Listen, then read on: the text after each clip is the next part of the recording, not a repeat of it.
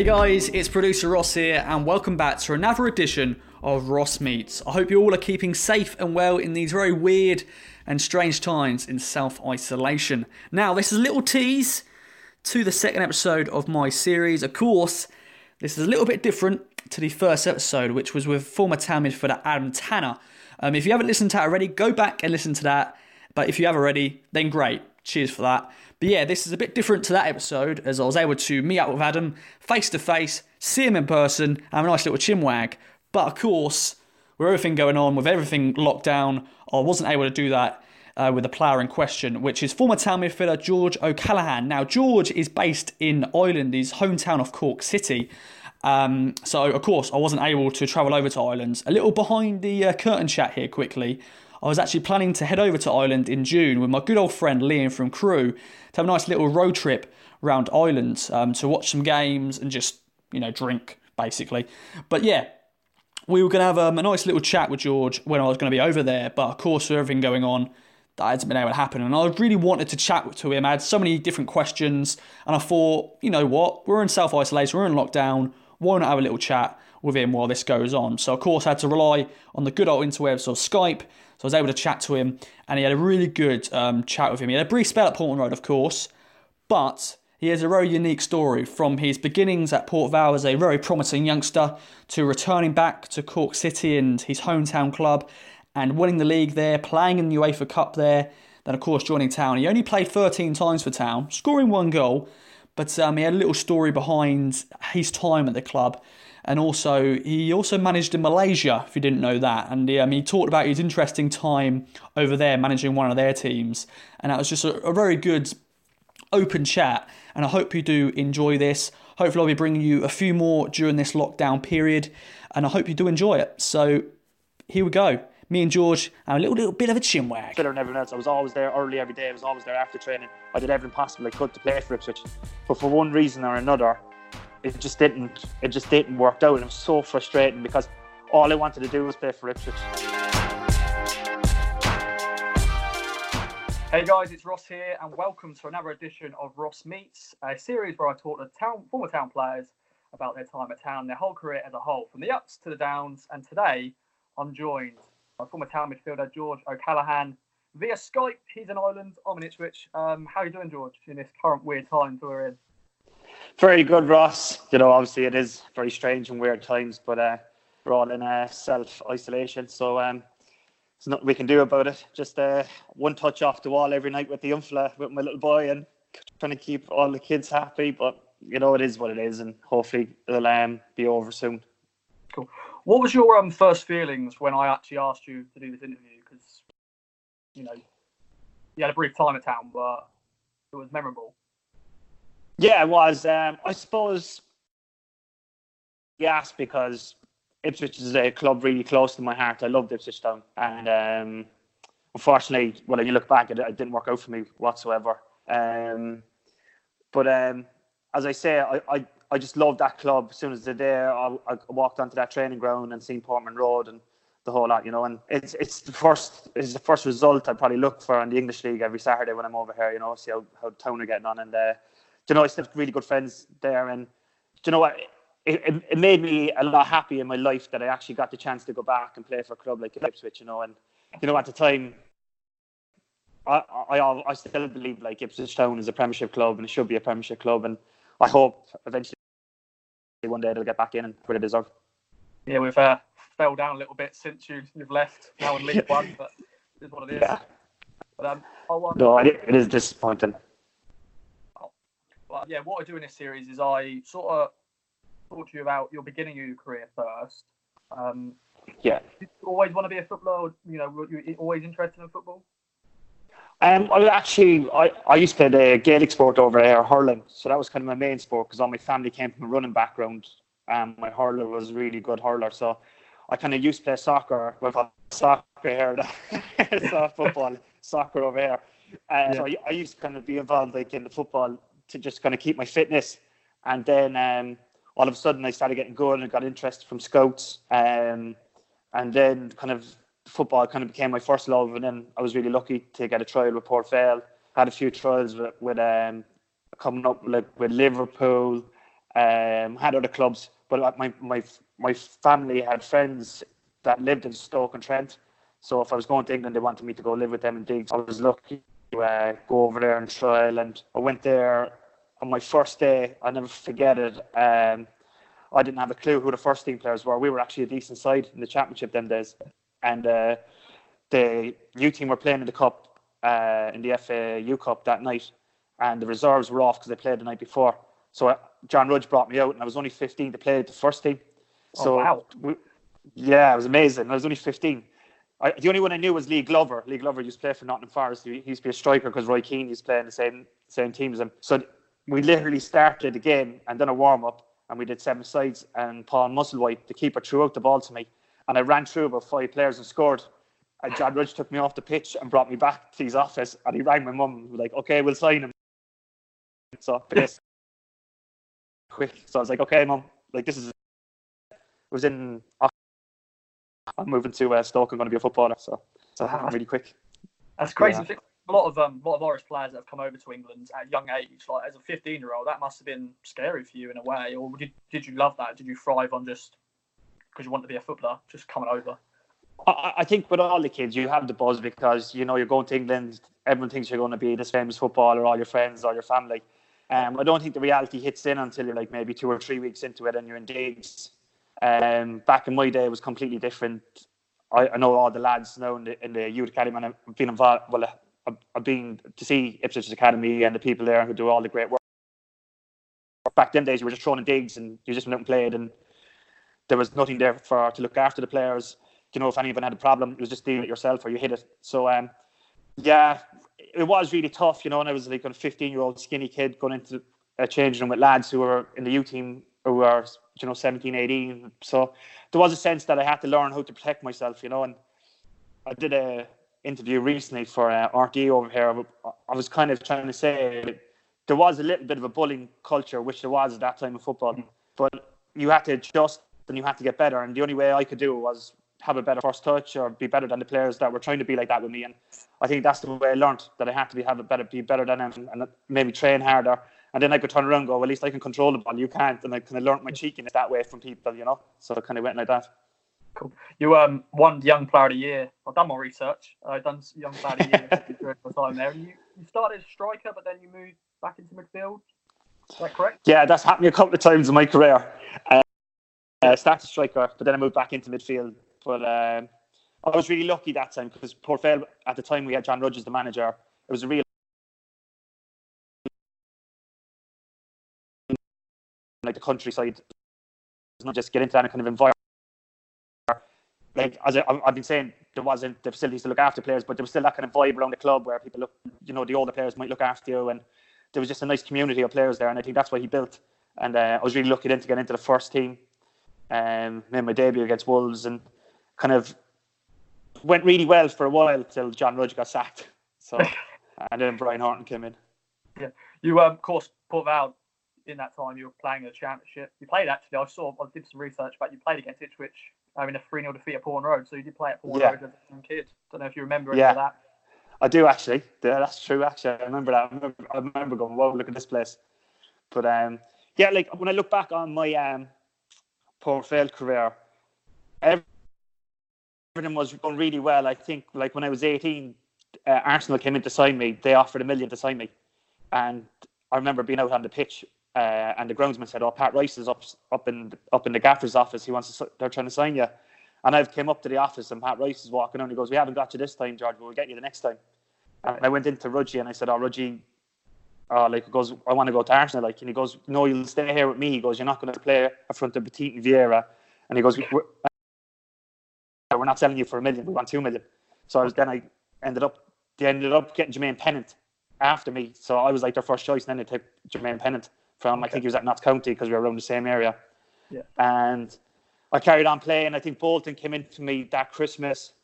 And then John Rudge got sacked, and that kind of turned my whole life upside down then when Rudgy left, because Brian Horton came in. And for one reason or another, I personally think he's just a useless, he's the shittest manager I ever had anyway, to be honest.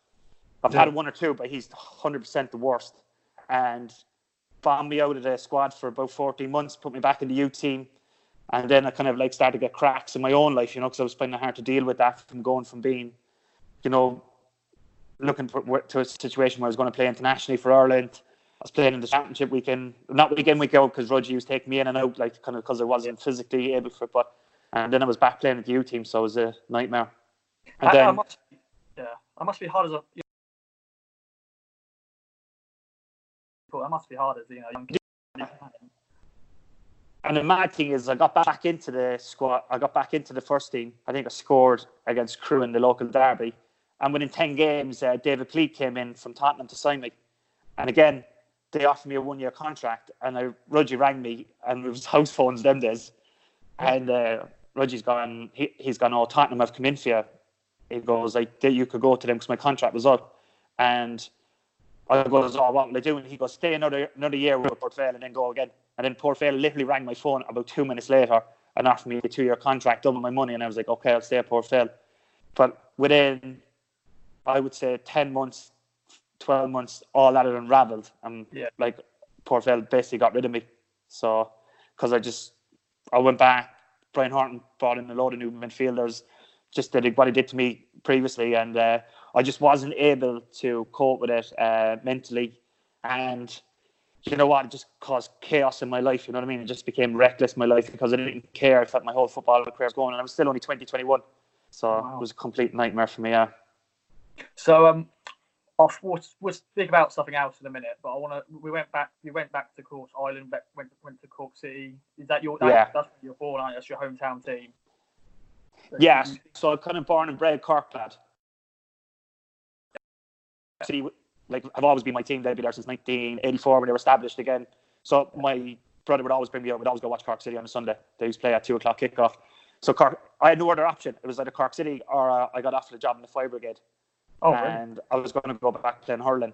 And I rang my brother, and he was like, George, you're a soccer player. He goes, just go back and just do 1 year with Cork City. And then I kind of fit into Cork City. It was at a stage there in a transitional kind of era where they were bringing in players, young players coming back from England, and we all just clicked, and we just had this lovely vibe, and we actually ended up having this really good, exciting team, you know. And I suppose I was playing number 10 at the time, and when you play in Ireland, the only club I feel you can play for is Cork City, because you actually get treated like a footballer. If you go to Dublin, there's so many teams, but in Cork, it's a bit like Ipswich. It's a little, you know, it's a town, but everybody's around you. Everybody knows the footballers, and everyone wants to know you. And you start to feel like a footballer again. Yeah, cool. You, of course, won the league in 2005 with them. First time they won it, I think, in like 12 years when they won it. So that must have been a great experience and stuff like that, winning at your hometown club, winning the league. Yeah, that was an amazing night because we were 1 point behind Derry, and it ended up, funny enough, that us and Derry playing at home the last game of the season. So it was like winner takes all. And we ended up winning 2-0. Derry had a really good team. They had Paddy McCourt and all these guys playing for them. But it was an amazing experience. Like we had 2,000 people outside the stadium trying to get in. That's unheard of in League of Ireland football. Yeah. What I remember, I only, believe it or not, because I was so pissed off with football, I only watched that game last night with my son. Really? Yeah, I actually sat here. I was actually sitting in this seat, actually. We sat down and I goes, listen, let's go down, let's watch it. But what I remember from that game, because I don't really remember the games, was we won the league and everyone came on the pitch. And I really did everything possible I could to win a league medal that season. But as we all ran the pitch, I ran into the changing room. And I was in the changing room, the lads, I was like hearing everyone screaming and shouting. And I was like, no, wait, the lads actually lifted the trophy without me. No. Yeah, so I was in the changing room, so I didn't get to lift the trophy with the lads. And then I came out on the pitch, and Dan Murray was really close mate, my captain. And I said, we have a really famous shed in Turner's Cross where all the fans go to shed, and it's kind of like, it's always been there where I grew up, and it was getting knocked down the following day for seating. So I said, Dan, please, can I bring the trophy down to the shed? It goes, because I missed you lifting the trophy. And Dan was like, get me the trophy. And I went down to the shed. So it's basically, imagine just going into like one of the stands with all the fans with the league trophy, and it's kind of like an iconic moment in Cork City football. But it was because I missed lifting the trophy with the lads. So it's a great night. You of course also played in Europe for Cork. You played the UEFA Cup. Yeah. I think you got to the first round, but then of course got knocked out. But that must have been a great experience for you playing in Europe for your hometown club. Yeah, I used to use this one in the changing room a lot at Ipswich. I used to like, oh lads, it doesn't help me when there's no stars in the football, you know. But we played. Yeah, we played. I think we played 2004, maybe 2004, 2005. We had a really good run. We beat Malmo. We beat Nijmegen, like established small European teams, you know, that we shouldn't be beating. Johan Neeskens was manager of Malmo. Probably then was when the time where it suited me because I got to play, you know, League of Ireland. A lot of it like you're getting kicked around the pitch, so it was a time to shine. And you know, you got to think we had a team like Kevin Doyle and Shane Long. Like Shane Long used to be on our bench, and we had Kevin Doyle. And I think out of that team that played in Europe, I think 13 of the squad went to England. So like it goes to show the quality that we had. Like, you know, that all of us went to England after we played in Europe, and they were great nights. You know, we played up in Djurgården and played against Slavia Prague, all these kind of games, you know, that you wouldn't get, you know, if you played obviously in the Championship League One in England, you don't get those chances. So it's always something I say to lads. I have more goals in Europe than Eric Cantona, but it's one of my lines. But I don't know if it's actually true. But I do have a few goals in Europe. It's good. So do you reckon that sort of helped you, you know, raise your profile a little bit playing in Europe? Because you, of course, next stop was at Ipswich Town. How did the trial come about at Town? What that sort of? Well, like? I kind of had it in my head when I came back to Cork City, which one of my regrets is that I never enjoyed being there because in my head I was trying. After the first season with Cork City, I knew I was better than everyone else in the league, and I wanted to get back and play in England and make amends for what happened at Port Vale. You know, because like Ross, I kind of had a lot of personal problems when I was at Port Vale, which stuck by me from a 20-year-old, which sticks to me to this day. You know, and for those problems, like, you know, like we used to be out drinking, we used to be out like in casinos, all this kind of stuff that wasn't good for me. So for me, I was always, like I would say, like pissing against the wind, trying to get back to England, because people would ring Port Vale and go, oh no, well, he did this and that. So I was always trying to make amends for the person that I should be and that I was. I come from a great family, and I just lost my way for about 12 months. Do you know what I mean? That I didn't have no support. Yeah. I didn't ring my family and say anything was going wrong. So I spent my whole time in Cork City wanting to get back and play in England, and that was my dream. I had to. So all the games I played for Cork City, I was just stressed inside. So I knew scouts would be way better, because if they're going to take me on, they're going to ring Port Vale, and Port Vale would say this. So I needed them to know that it was better than what was going to come out of Port Vale. So when it got to, I think it was 2006, we were playing the Champions League, and I was starting to get to the stage where I knew clubs were coming in for me, but Cork City were desperate to keep me. So I actually fell out with my manager, Damien Richardson. So we had a big bust up in the training ground, and I said, well, I'm not playing for you no more. And he said, fine.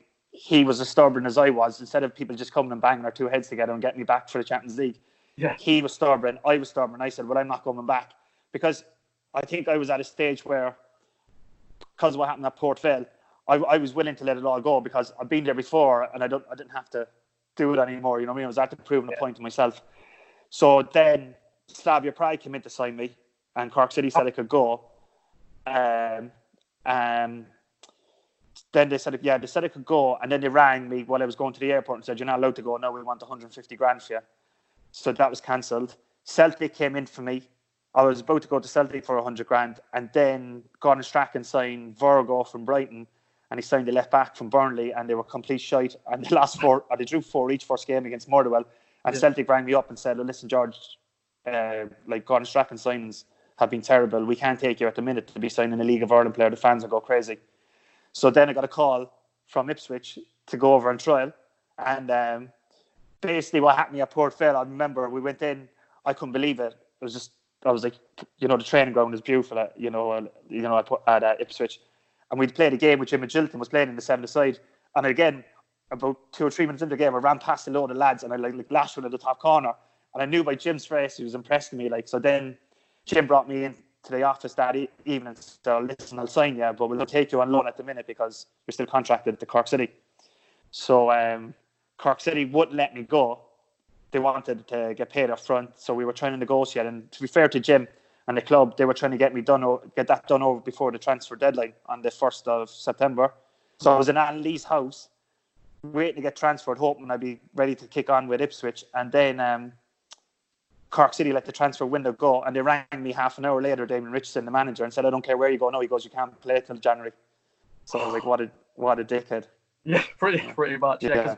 Yeah. What were you doing then in that time? Because you didn't play for Cork at that time. You were. I basically trained every day with Ipswich. So Cork City were paying me my wages. I was living with my sister in London. I used to get to train up from Stratford every day. So I was like a full-time Ipswich Town player anyway, you know what I mean? But I was getting paid off Cork City, but I just couldn't play for the first team.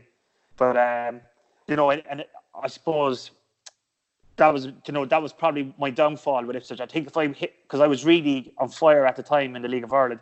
If I came in September, I was ready to roll. I would have hit the ground running because I didn't have a pre-season. I was in the league in the season already.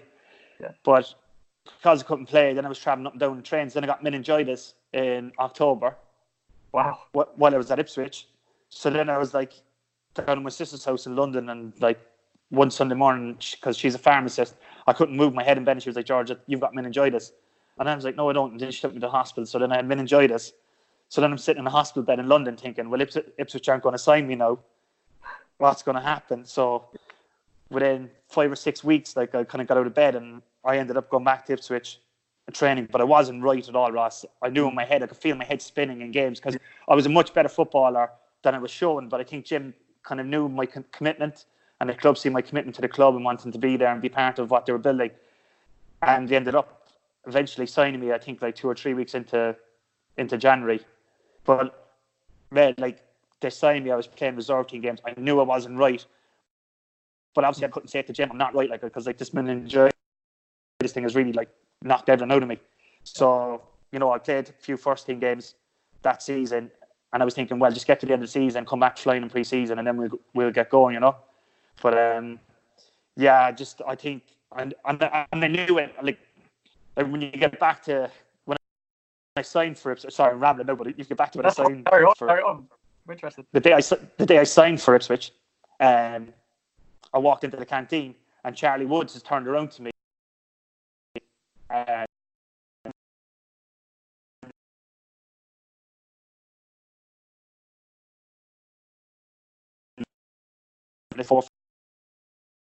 Charlie Woods has said that to me, and then there was a U team coach there. I never liked him. I can't remember his name. I was going to Google him earlier before I came.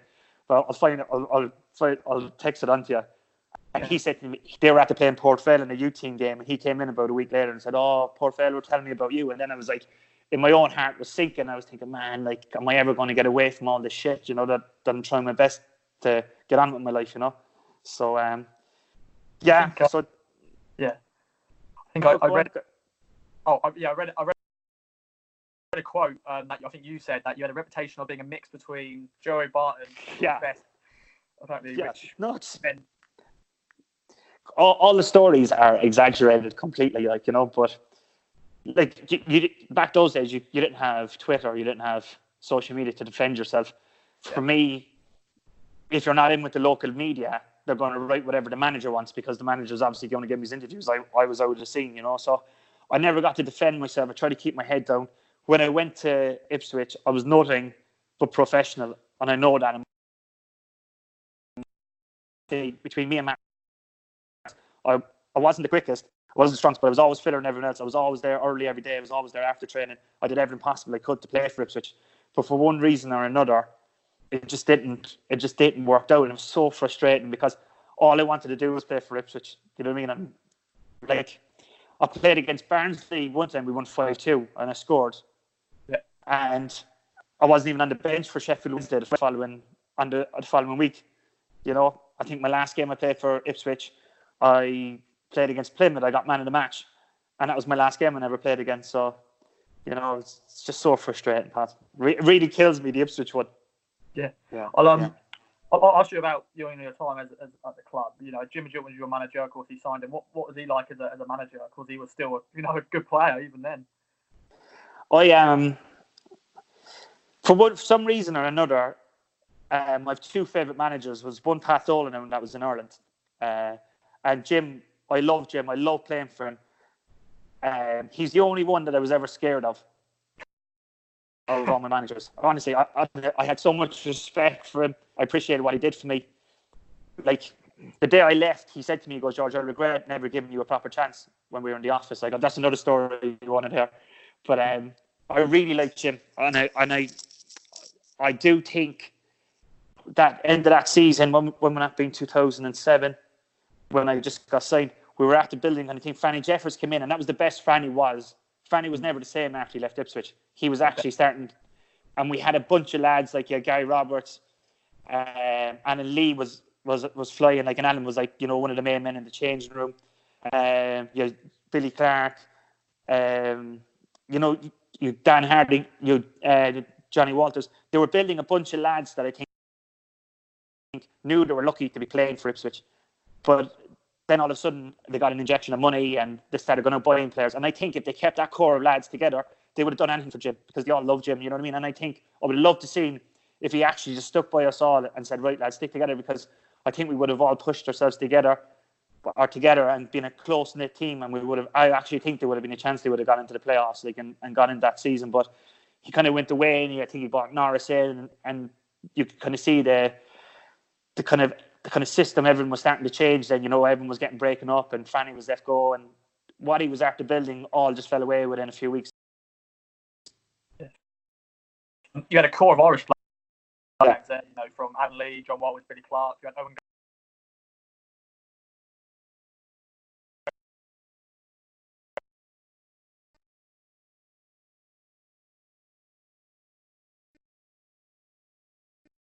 I lived with subs for a while.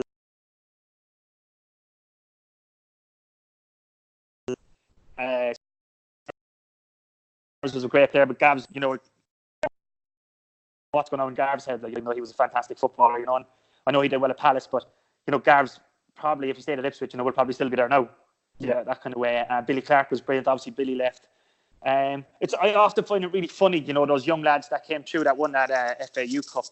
I often think, because they used to always say to me, because I would go for a couple of beers on a Saturday night, go, oh, George, you shouldn't have a couple of beers on Saturday night. And I was like, lads, I'm 28, 29, and I play for Ipswich Town in the Championship. Like, because you come back to me when you did that. And it's funny that none of them really ever did that.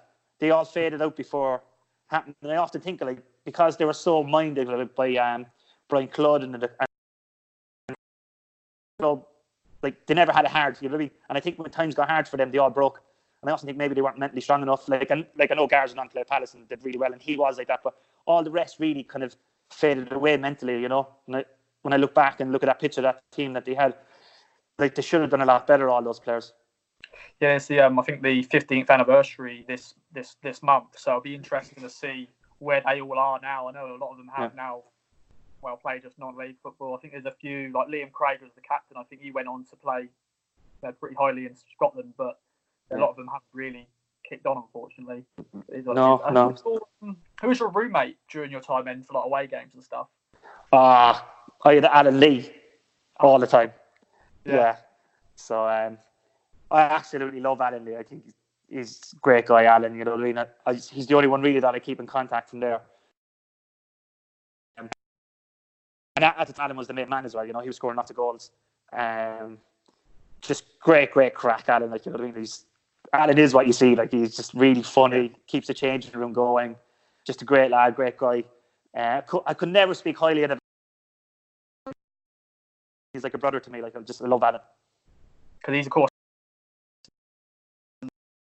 at town and at non-league clubs and stuff. So hopefully, he's doing really well at Bury now, Bury St Edmunds, and he's involved in the schools as well. So I think he just wanted. I think Alan loves Ipswich, and I think he was there with the academy, obviously, and I think he just wanted to go in a different direction for a while. I think he has his own ideas in his head that maybe he couldn't get through at Ipswich. So, I'm no doubt that Alan will definitely be back at Ipswich someday anyway. He has to be, because the type of lad he is and the way he holds himself and presents himself, he'd only be positive for the club, and I think the club know that anyway. I want to bring up maybe a bad moment at town. Which is your full debut. I was there against Watford. Yeah, joke. Got sent off. Yeah. Because my wife was in university in Bristol, and she said it's come on. Like, she was like living with a couple of lads, and she said, like, all the lads sitting down, and was like, and Jeff Stelling's gone. And George O'Cannon keeps up to his bad boy reputation with sending off on his debut for Ipswich Town. But what a nightmare that was, because I just got in the team. but there's a minute to go before half time, and Danny Shit, who was falling on me like he's about 18 stone. And all I did was try to get him off me, and then that ref sent me off that no one likes anyway. So what a nightmare. Jim killed me in the changing room. I can imagine. Absolutely. I seriously, his whole team talk was screaming at me at halftime. Like, literally killed me. Like, you know what I mean? It's so bad. Brian Cludd was like, George, you need to go into the showers because he needs to speak to the team. So, man, it was devastating because it got rescinded, that red card. But then I missed out. I obviously missed out then on, I think we played Wolves on the Tuesday night. So, obviously, I wasn't there. So, I missed out on that. And then it took me another while to get back in the team. It was an absolute killer. But it's just like a book, pal. When my book comes out, it just all adds up. It keeps going. I just always miss on that bit of luck you need. You know, I didn't have it. And we were battering Watford that day, if you remember. Weren't we? We were doing really well. Yeah. And I thought Danny Hayes and Jamie Peters pulled us out of it. Remember, they got the goal, and I think they said it was offside, wasn't it? So, yeah, nightmare. Yeah, gutted. For your, just give me like a few words, just your overall thoughts on your time at Town. Like, anything you do regret? Like, is it? Do you think because you were ill and you just sort of ruined your really that peak of hopefully playing a lot for us? I think the coaches underestimated me because, you know what, if I came in, I was just starting to enjoy this. They probably looked at the player that I wasn't himself. So I was probably only at 50 or 60% of myself. You know what I mean? I know I was better than a lot of the players, and I was coming from a situation where I was dominating European games. Like, and I know people go, oh, well, it's this, but it was against big clubs. I knew I could have done that, but I kind of needed a run of games. I think like everyone needs 10 or 15 games. Like Alex Bruce came to Ipswich, right? Everyone used to slate him, right? Bruce, he played for 10 or 15 games and then adjusted and he kicked on with his career. I would play, I'd be taken out of the team and play. So it was frustrating. And then I suppose I was sent on loan to Brighton, which you're probably going to get to anyway. Yes. And I know because Stubbs was in the car with Jim and Gilton one day and David Pleat rang again. And he said, what are you doing? He goes, your best midfielder is down at Brighton, because I think that's the best football I played in England was at Brighton. And then obviously I came out with a thing on Boxing Day in Brighton. And I said, oh, Dick Knight needs to look after the youngsters. Like Dean Hammond was there at the time, Tommy Elphick and all these guys that I knew were good players, and he was messing them about. And all I said was a little thing on the paper after the game. We lost 3-0 to Millwall. I said, he needs to look after them. Don't worry about me. I'll be fine. But you really need to put a structure in to keep these players, because I've seen it at Cork City. They leave for peanuts like Kevin Doyle and Shane Long, and the club end up losing out money. And I ended up with Brighton. I said, all right, I'm not going back. And Dick Knight took really offence to that, the chairman. So when I got back to Ipswich, because I was still contracted with Ipswich, Jim would say to me in January, like, oh, good Christmas, George, you know? And I'd be like, yeah, I had, like, you know, the way he speaks, it's really intimidating when he's not. And I was like, yeah, great gaffer, like, you know? And he's like, oh, bet you did, you know? And then after about 2 weeks, I knew Forest were interested in me. I went to see him in the office I said, this is like the third week in January. And I said, oh, like, Jim, what's going on? I goes, you keep asking me to have a good Christmas. I goes, why aren't the clubs coming in to sign me? And Jim said, oh, you know why? And I goes, I don't know why. And he goes, well, Dick Knight rang Sheepshanks and said that I was pissed on Boxing Day in the changing room. So this comes back from my Port Vale days. So I was like, I swear, Jim, on my life, I goes, would never do that. I goes, ring Tim Wilkins right now, who was the Brighton manager. And I goes, if you think that is true, I goes, I will retire. I goes, I'll never kick a football ever again in my life. And this is in his office. So he said, Jim was like, right. I goes, ring him. I goes, I want to clarify this. I goes, because I'll retire from football. I goes, I'll never play again if you actually think this, because I was so sick shit of people. And Jim rang Dean Wilkins on loudspeaker, and Dean said, no. He goes, George is perfect. He's been a great professional down here. He goes, the chairman is just trying to get at him. And he goes, I can't protect him, because he goes, he's waiting to sack me as well. So Jim, I said, Jim goes like, Jim, and I goes like, you're ruining my career, like, fair now, like, you know, because the chairman got pissed off because I told him he needs to look after the young players, which he didn't. They all ended up being superstars, by the way. And I actually found a piece on paper recently from my book, and only that was it. So then I said to Jim, fine, I'm done. I'm going back to Cork. Forget it. I don't want to play here anymore. I goes, don't want to play in England. Cancel my contract. And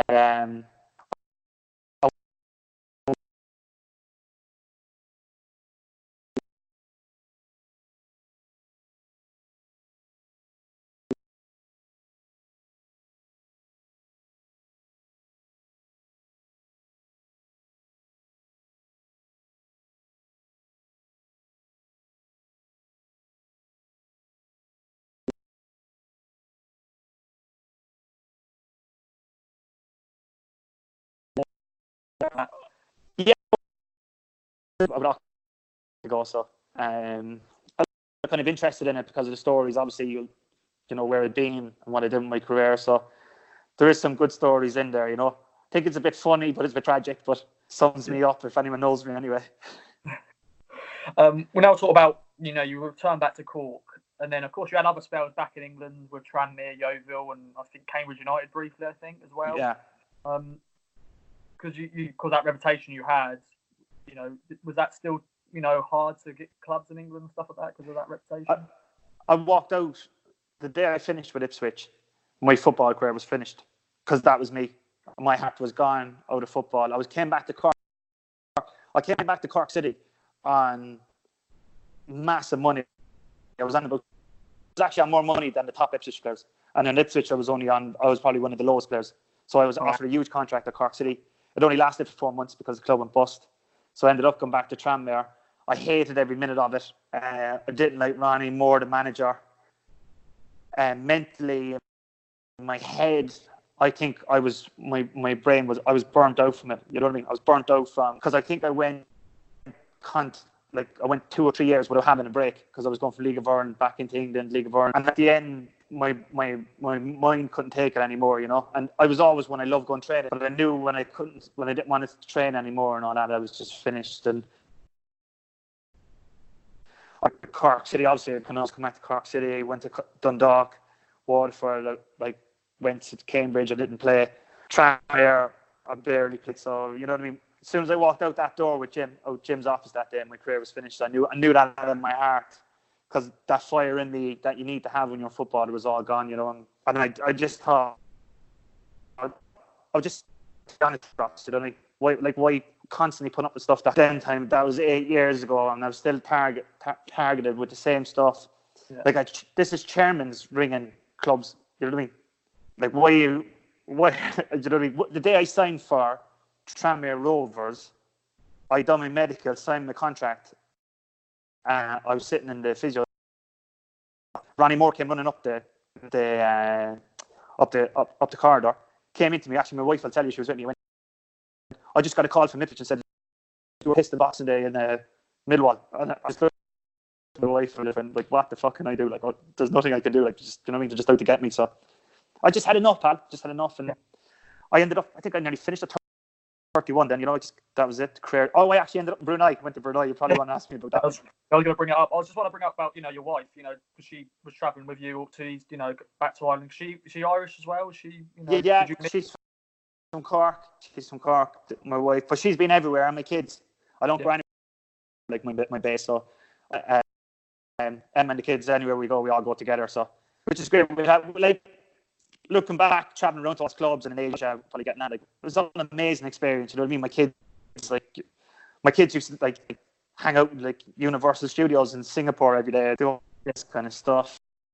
And we travel all over England. They know London well. They know everything. So it's nice for them. The reason I'm home now is because I need their schooling, their education is the most important thing. So they need to settle base. So that's why we're here. So shall we talk about Brunei then? How did that sort of come about? So I went out with my brother-in-law, who's a footballer, Greg O'Halloran is his name, right? He used to play for Hull, but he ended up being captain in the League. And we ended up going, before you could put a pound or £2 in an internet machine. Yeah. And Greg says, close your eyes, and when I say stop, put your finger on the screen and we'll see what agent we can get in England to get you removed. So me and Greg were after having a couple of drinks by then, and I've said stop, and if Kevin Horton has come up, this fella, I'd never heard of him, up by Reading. Frank Horton, he knew who I was. He said, well, I could get you to Brunei. He goes, I want to play abroad. So he goes, well, I can get you a trial over in Brunei. So I was like, yeah, perfect. He goes, you're fit. I was like, yeah, I'm fit. So I flew over to Brunei for a trial with the Chrome Brits, and I played a match and I scored a hat-trick. Complete. They're useless over there.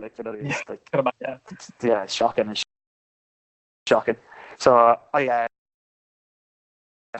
they were done for, I don't know what they're done, so some corruption, so they're only just getting back into the league. So I was their first foreign player they signed.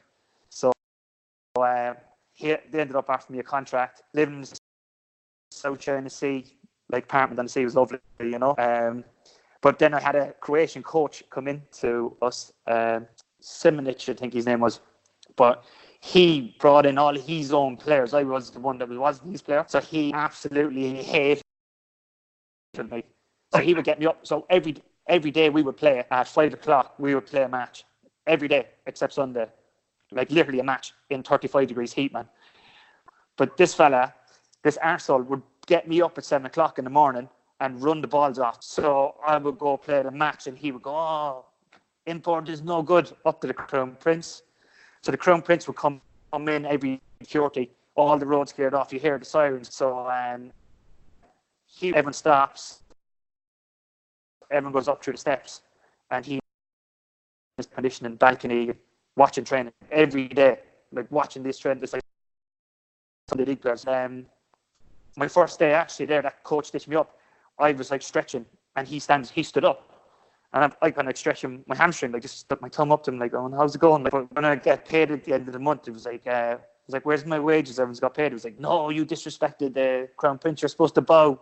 I was like sticking my thumb up to going like, oh, what's happening, pal? You know, like I was supposed to go up and stand and bow, so I never got my wages for 2 weeks. Because that coach was stitching me up. So but we stayed there for about a year.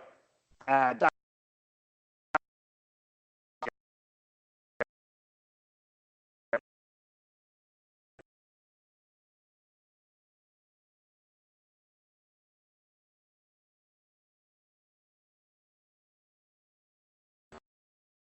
year off the money I got was good. So then I got I was working for a football agent. I met a Russian guy, Vasily Markov. He had a GPA Worldwide. Ended up working as a football agent for him. So I emailed the Crown Prince and I told him my story, what happened to me over there, how I felt the manager treated me. And I said,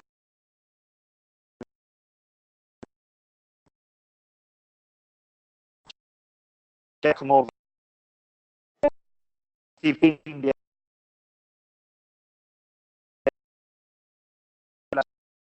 Joey Gamble and Roy Dunn, really good players, and they won the double. So he was so happy with me that I kind of built in the relationship with teams in Singapore. I met one of the banks that were doing takeovers for football clubs. They offered me a job, and I had 4 or 5 years out there. And I ended up becoming the manager in the Premier League for Sabah. I was going to get into that. What is a standard not very good then in Singapore and Malaysia? Not in the Singapore league. Malaysian league is decent. It is good. You know, that is a totally different kind of scene. But in the Singapore league and in the S League, it isn't great whatsoever. You know. So footballers basically. Sorry, Ross, that just broke up. Is it basically like, as you said, like Sunday League footballers? No respect to Sunday League footballers, but that quality. Yeah. There's no quality whatsoever in it. Yeah, pretty much. They just try to get, the old footballers in. The kind of fellas come to the end of their career, want to pay their really in Singapore league. Malaysian league is much tougher, much tougher. You know, like when I went to Sabah would be getting the same crowds as Ipswich Town, similar big stadium, dealing with like 11 media. I was only 35. Like I was like, what's going on? TV cameras everywhere, 400 people in the city. Like I wasn't ready for that whatsoever. Like then I ended up signing Elaf Juff off Clive Clark. He broke my heart. He's like the biggest fucking. I don't know anyone in the world that is just the most horrible human being that he is. Really.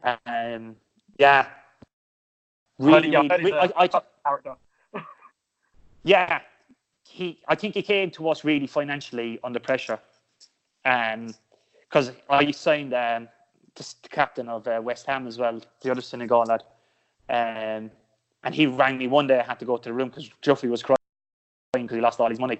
So I was dealing with that, trying to give him pays in advance to keep him happy, get him going.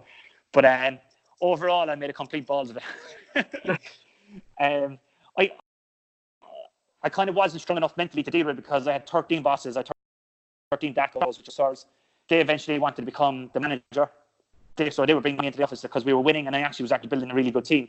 But I couldn't deal with these guys because these guys were big businessmen. They wanted there was all politics involved. You know, they were going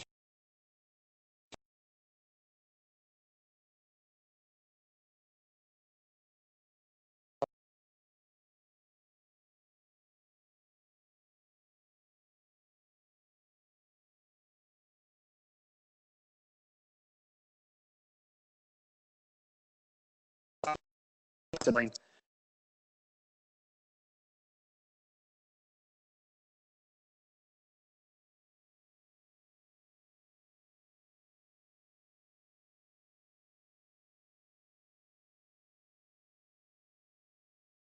Like that's where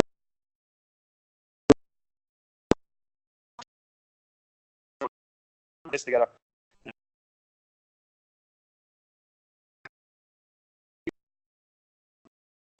Whatever. Took football, social, because it's frustrating, just got away from it. So there's a lot of politics in it in Malaysian football and just in Asian football in general, because there's so much. The crowds are massive, aren't they? Football is massive over there because of they've got smaller teams, so they watch the Premier League and they go, "Wow, we want to have that." Yeah.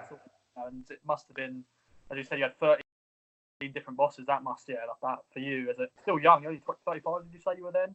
Yeah, 35, and I remember our first game we played a local derby, and I brought Liam Carney over. Carney was only 32, and we were basically standing on the pitch with 35,000 people at home. And I turned to him and was like, "Oh man, what are we doing here? How have we got into this situation? This is nuts." Because then we went to China for pre-season matches. That was the most corruption ever. It'd be like Ipswich playing a Sunday League team, and we were losing games because the lads would be 20 yards offside, and the lads would be going because it was I'm sure they were match fixing games. It could not be possible. I'd be going, "Oh my god." So I'm glad I got out of it. I'm glad I have great. It kind of came to this where I think anyone that goes to Asia that has a bit of normality about them, I think 4 or 5 years is enough for me to get out of there. Then I think it's done, because you have to go for a year or 18 months. Everyone comes back, no one stays, So no, I was glad to get out of it. China now is massive in terms of all the transfer fees going around and all the wages and stuff. It's just a lot of money. But what are you up to nowadays? I saw a story that you in 2018 you did a coaching camp for Ipswich Town for Ireland. How was that? Yeah, I loved it. We did it. We kind of wanted to build it in, and I remember actually Alan came over and we did camp, and we had all the kids. So it was great. We were getting between 50 and 80 kids at every camp. So Alan came one time and we had a camp with over 100 kids in this lovely area just outside Blarney in Cork. All in Ipswich Town there, all cold, everything done right. And Alan was actually getting emotional. He was ringing Leo O'Neill. You won't believe this, But I suppose the downfall was for it. The whole reason we were doing it was to build a budget so we could send the Irish lads over to Ipswich, because Ipswich couldn't really afford to do that.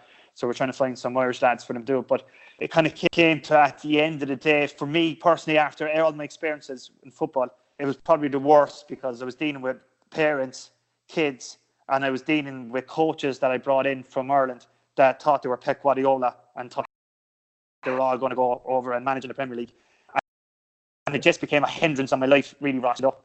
I don't want to be negative all the time, but there was a lot of kind of stuff kind of brought into it that shouldn't be brought into it. And at the end, I just pulled the plug on it, because it wasn't worth the hassle for myself or Alan, because all we were trying to do was help Irish kids to get over. We were making no money as in a company, because we were spending it all on players and parents to go over, because they have to travel. For instance, one parent, right? I sent him and his son over to Ipswich and Troyes, which he'll say for the rest of his life, that child, no matter what he goes, I'll be at Ipswich and Troyes. His dad rang Ipswich, and I was actually in the office, he didn't know, and they put him on loudspeaker, and he said, "I haven't seen him in 3 weeks." And that's funny, because he goes, "I was in Ireland on Wednesday with George, and I seen you." And he's like, "Oh, but I haven't spoken to him properly in 3 weeks." And he goes, "Well, I was speaking to you, like Alan's the boss." And then he complained hotel that I didn't put a gym in his hotel. The dad.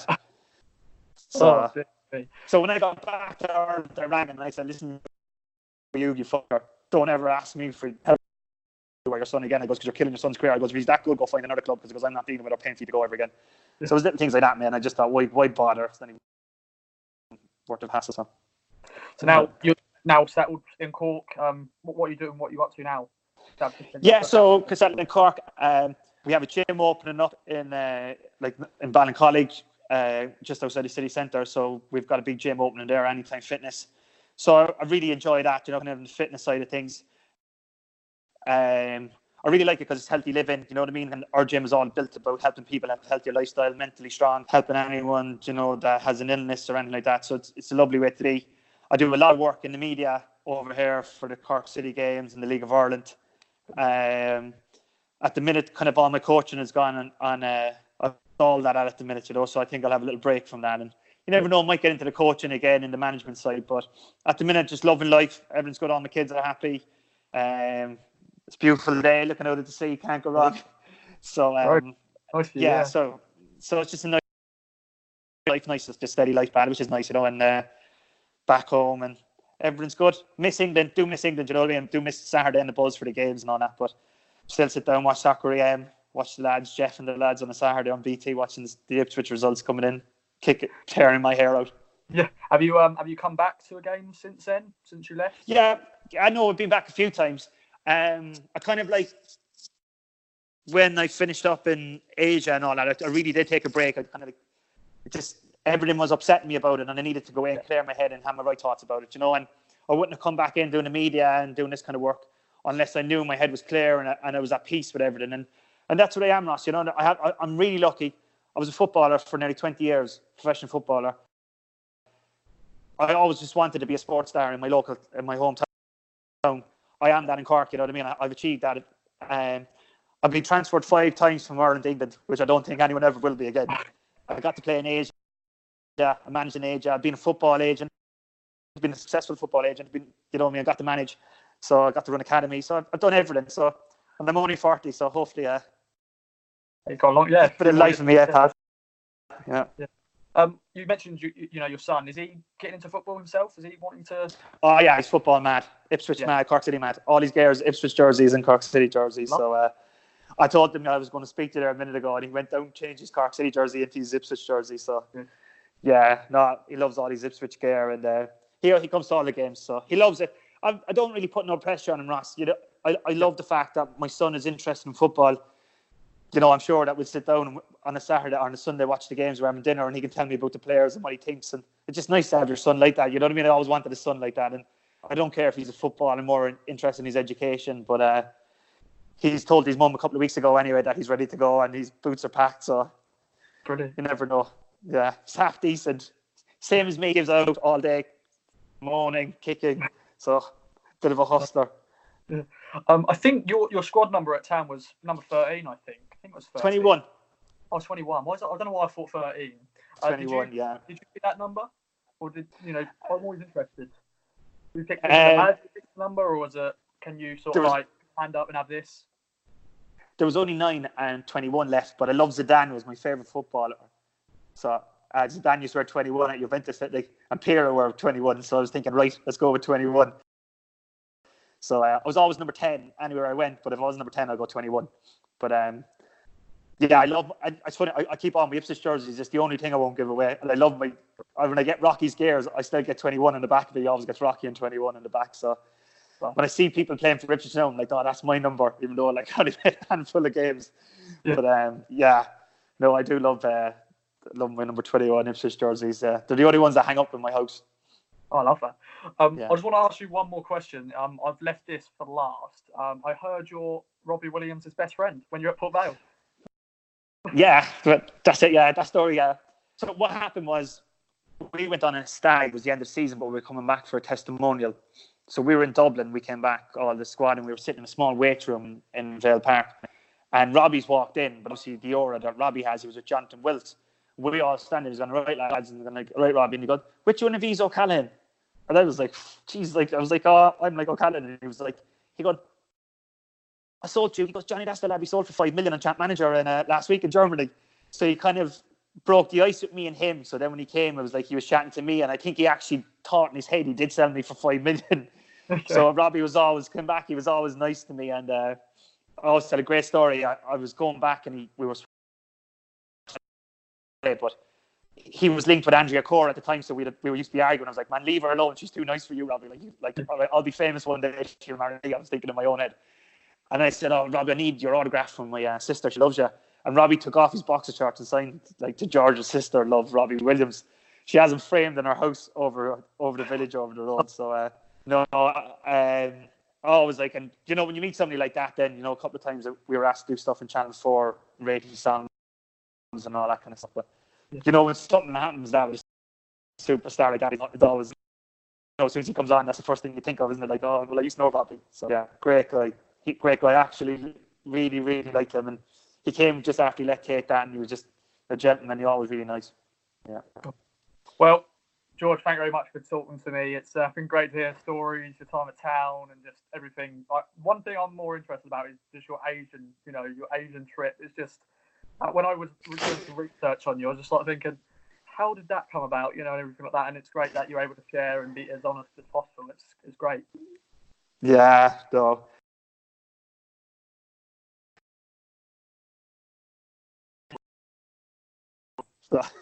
Something always comes up for me. So, but it's been exciting, Ross. It's been great. And I do miss, and probably my biggest regret is Ipswich Town. So, you never know. You might have another O'Callaghan back there soon. Get Rocky over.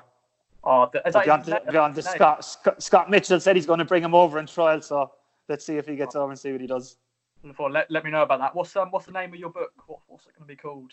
We don't have a name yet because I was going to have the Madness of King George, obviously, because my nickname in Cork was the King. So I was going to use that, but I've got a couple of lads that are writing it. They've got their ideas, so we haven't made a decision on it yet. So we're basically up to the stage just before I come to Asia. So the lads are busy at the minute writing it because obviously they're all in isolation at the minute.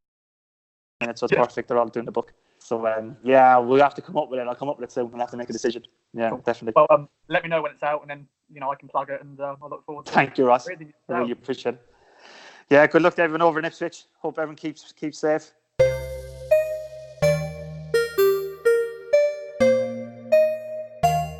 From true crime to football, Brexit to folklore. For more great podcasts from Archon, head to audioboom.com/channel/Archon.